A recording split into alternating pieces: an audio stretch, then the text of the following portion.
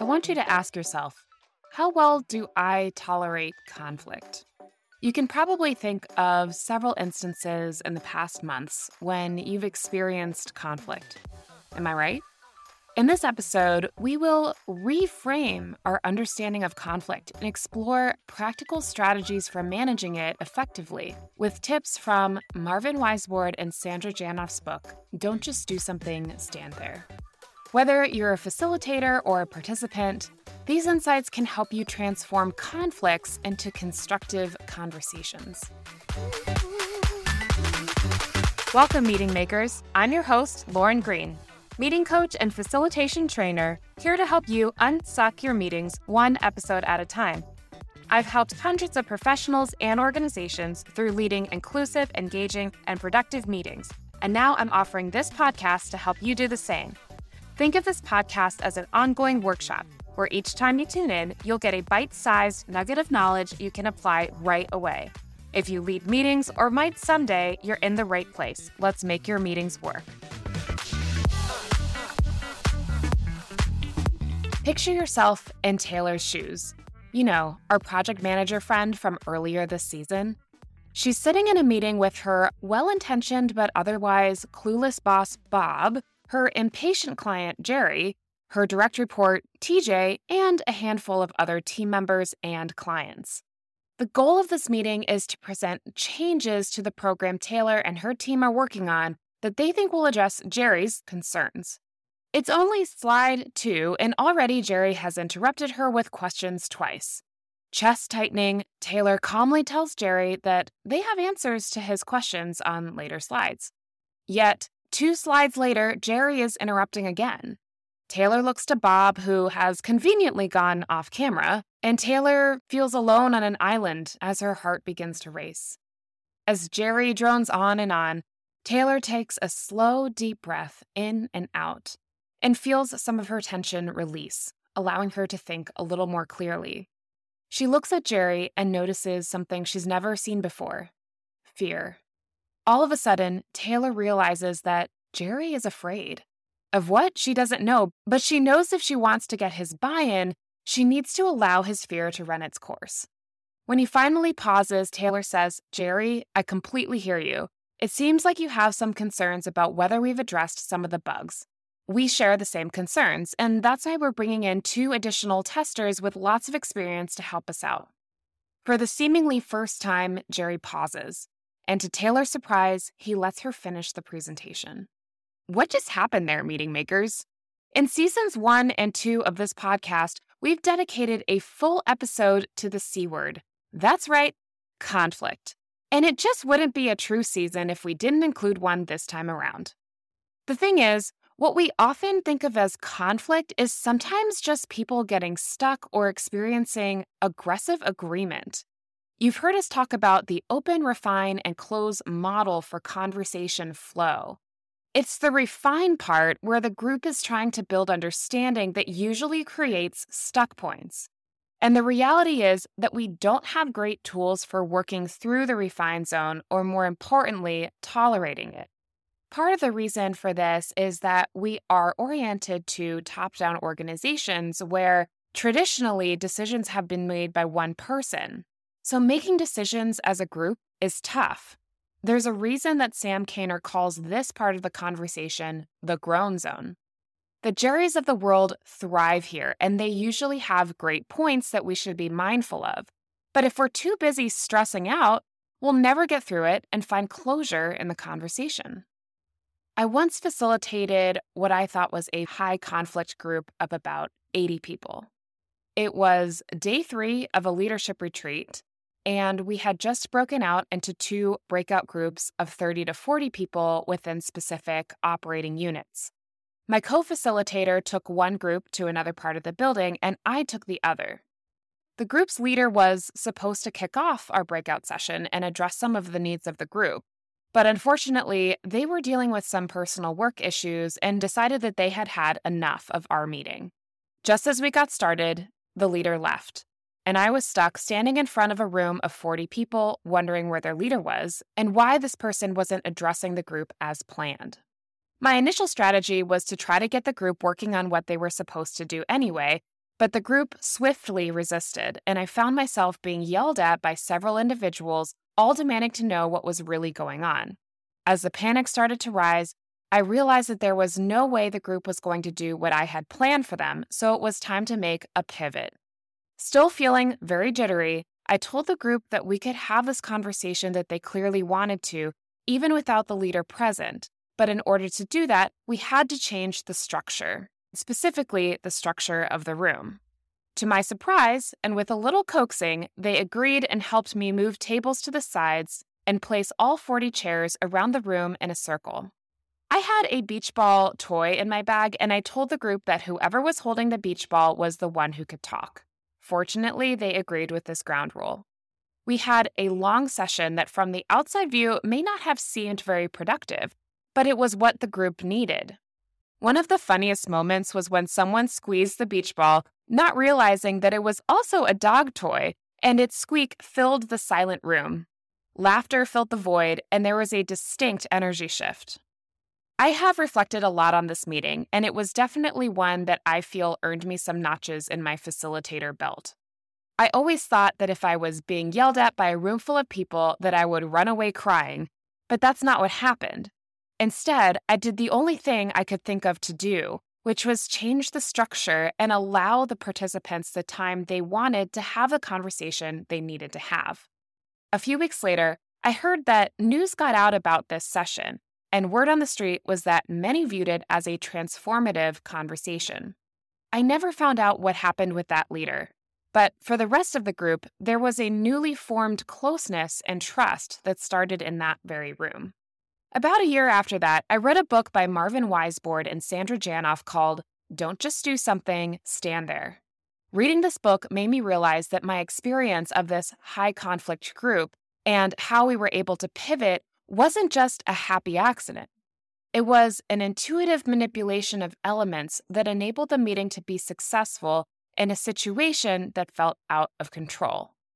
I want to take a moment and break down some of the tools in this book so that you, as a participant, can use them to both improve your own experience of conflict and also, when appropriate, make some suggestions that can help others work through step points. If you can reframe your view of conflict, you'll see that fear is often behind conversations that simply have a lot of energy. People are afraid of change, of losing control, of the unknown, and of not being included. And this fear can sometimes bring out the worst behaviors. Maybe you are even beginning to realize that you have some fears and anxieties that tend to pop up for you during meetings. A book that I love about understanding and dealing with anxiety is called The Worry Trick. One of the things that Dr. David Carbonell writes is allowing your anxieties to play out to their fullest extent, which for most who struggle with worry feels counterintuitive. But hear me out. Most of our worries start with the words, what if? What if we don't get the budget we want? What if the project isn't completed on time? If you then ask yourself, well, what if that happened? Or what's behind that? You might find that there's a deeper fear there. For example, what if I don't have enough time? What if I don't deliver? What if I lose my job? What if I'm not enough? And when you do this exercise many times with many different situations, you may find that most people's fears come down to the same few things. Understanding what you're afraid of can help you then say, well, how realistic is this fear really? And begin to allow that worry to dissipate in place of actionable things like asking yourself, how can I create more time? Or what's most important to me right now? When you're brave enough to admit you have fears, you'll realize that others do too. And this creates a sense of shared empathy. Shared empathy enables you to be in a headspace of understanding. And being in a headspace of understanding allows you to listen. All of these are key ingredients for managing through conflict. If you're listening to this podcast before July 2024 and want to get your hands on an opportunity to learn from me, Lauren Green, live, you're in luck. We are hosting the second annual Meeting Makers Academy workshop, Make Meetings Work. On Thursdays, July 11th to August 1st, 2024, from 12 to 4 p.m. Eastern Time, US. We'll give you a hands-on opportunity to design a meeting, practice facilitating, and receive on-the-spot feedback to help you become more confident in your meeting skills and ability to lead inclusive, engaging, and productive conversations. You can sign up or learn more at www.makemeetings.work/academy. Early bird signups end on May 30th and registration ends on July 10th, so act fast to get your spot today. Do you ever notice that when you perceive conflict, a part of your body tenses up? A lot of people have a very physical experience of conflict that manifests itself in a certain part of their body. And noticing this can help you become aware when it is time to pause, breathe, and reframe what's going on. I have learned that I experience a lot of tension in my lower back when I am stressed and anxious. Some people experience tightness in their chest, like our earlier story about Taylor, and for others, you hold it in your shoulders. This is our body's clue system that many of us are simply not paying attention to. But we can use our body as a barometer for noticing when it's time to think differently about a situation that you are in. Just like Weisbord and Janoff's book title suggests, sometimes the best way to deal with conflict is to simply stand there and do nothing. Accept that a conversation with high energy is happening, and you don't know what's going to happen, and that's okay. When we stand there and do nothing, we start listening. And when we listen, we can acknowledge the concerns that we and others share. The first thing I want you to do is reframe conflict and make peace with ambiguity. The next time you experience what you think is conflict, pause, take a deep breath, and see if you can listen to what is really going on. Taking a breath is important.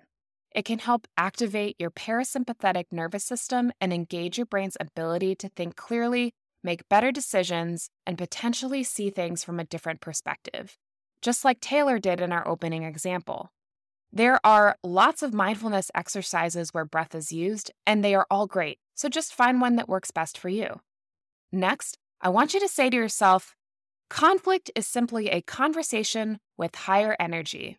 You can make up a different mantra or use that one, but the key thing is to allow yourself to see the conversation from a different perspective.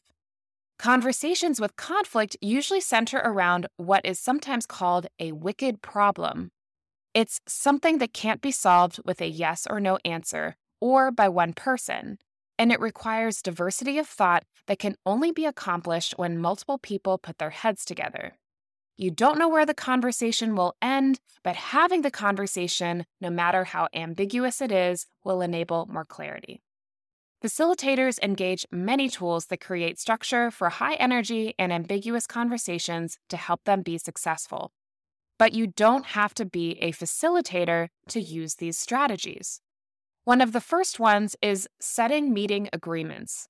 In Season 1, Episode 4, we talk about meeting agreements being a part of how every meeting should start, even if it's a recurring meeting that you have every week. These agreements can be as simple as inviting everyone to be present and remove distractions. The key thing about agreements is they should meet the need of anticipated group behavior. If you're sitting in a meeting and you notice people interrupting, yes, it takes some bravery, but there's nothing stopping you as a participant from calling out this behavior in a nice way and saying, I'm noticing that so-and-so would like to talk, and I'm wondering if we can set an agreement to let people finish their thought before jumping in. As a participant, you have to find the words that show respect for your peers. Chances are you're not the only one that noticed, and you'll be appreciated for taking this important step. In the story I shared earlier, I set an agreement with the group that if they wanted to have the conversation, that we needed to change the structure of the meeting, which in this case required moving from sitting at round tables to sitting in a circle where everyone could see and hear each other. Another agreement you can try if you are sensing that many people are talking over each other is to ask for a round-robin or go-around style conversation. Simply say, I'm noticing that we haven't heard from everyone. Would it be okay if we went around the room and gave everyone a few seconds to share their thoughts? The worst thing that can happen is the group says no or ignores this, but at least you tried. And if it doesn't work this meeting, it might work down the road, so don't give up. Weisbord and Janoff talk about meeting structure as one of the things that is within a facilitator's control.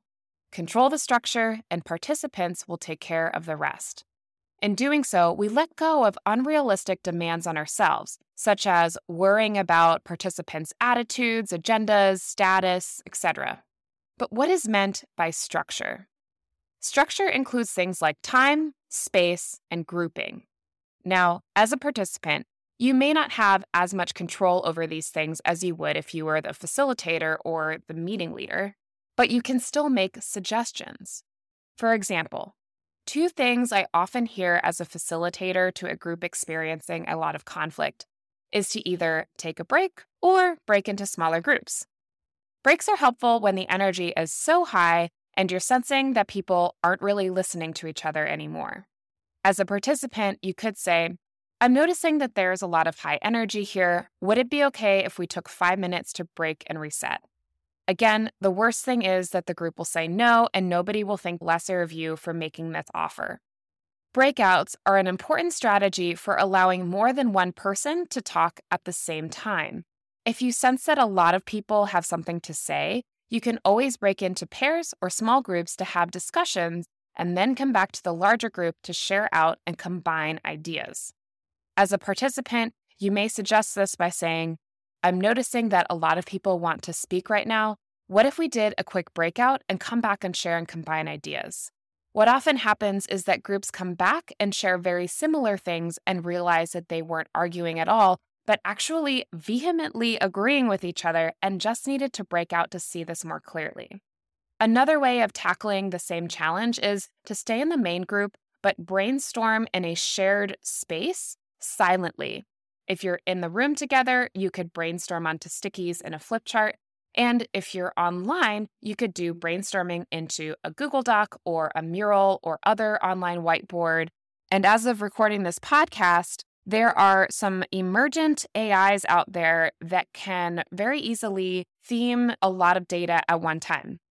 There's this fallacy of thinking that all meetings have to involve talking. And I've actually found that silent brainstorming and then clustering is one of the best ways to get through a tricky spot in a meeting. Making these suggestions as a participant takes a little bit of bravery and willingness to be shut down, but don't let that stop you. Sometimes the group just isn't ready for it, but that doesn't mean you shouldn't at least try. In this episode, we've reframed our understanding of conflict as a conversation with higher energy. And we've explored practical strategies for managing it effectively. We've discussed the importance of self-awareness and utilizing your body's clues to navigating challenging discussions.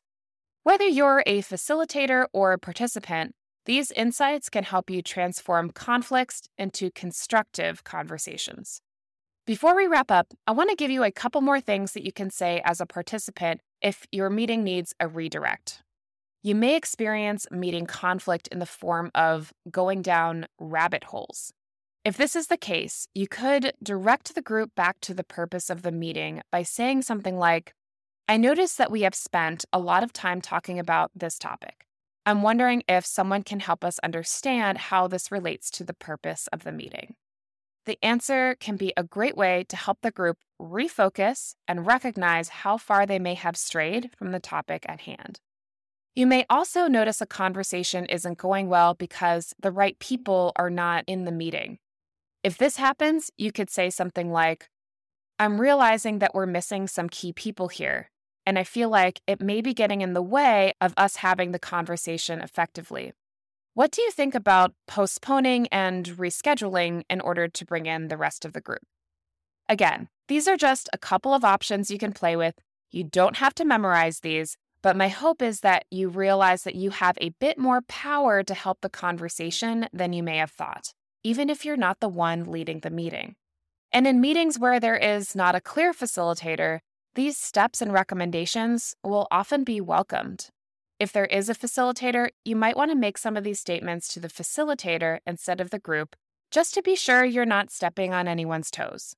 Chances are the facilitator, if they're a good one, will appreciate that you are trying to create good group behavior that's only going to make their job even easier. Many of you know that I call myself a visual facilitator. I'm always using visual tools that support group process, and it can be very helpful to visualize the conversation. I find that when people can put their ideas up in a visual way, it directs energy towards the problem instead of at another person, which is key for reducing conflict in the room. Being a visual note-taker for your group is one of the most effective ways to reduce conflict and improve your meetings. We will cover this and other support roles in more detail in the next episode. Thanks for tuning in, meeting makers, and remember, by embracing conflict, we pave the way for better collaboration and problem solving in our meetings. Let's make your meetings work. This podcast was written by Lauren Green and produced by Caitlin Murray. If you enjoyed this episode, please take a few seconds to rate and review so future meeting makers can find our community. Download a visual summary of this episode in the description and be sure to join the conversation in our Meeting Makers Facebook group. You can find our next Meeting Makers Academy workshop on our website at www.makemeetings.work/academy. Want help with your next meeting? Reach out at makemeetings.work/contact and we'll set up time to chat.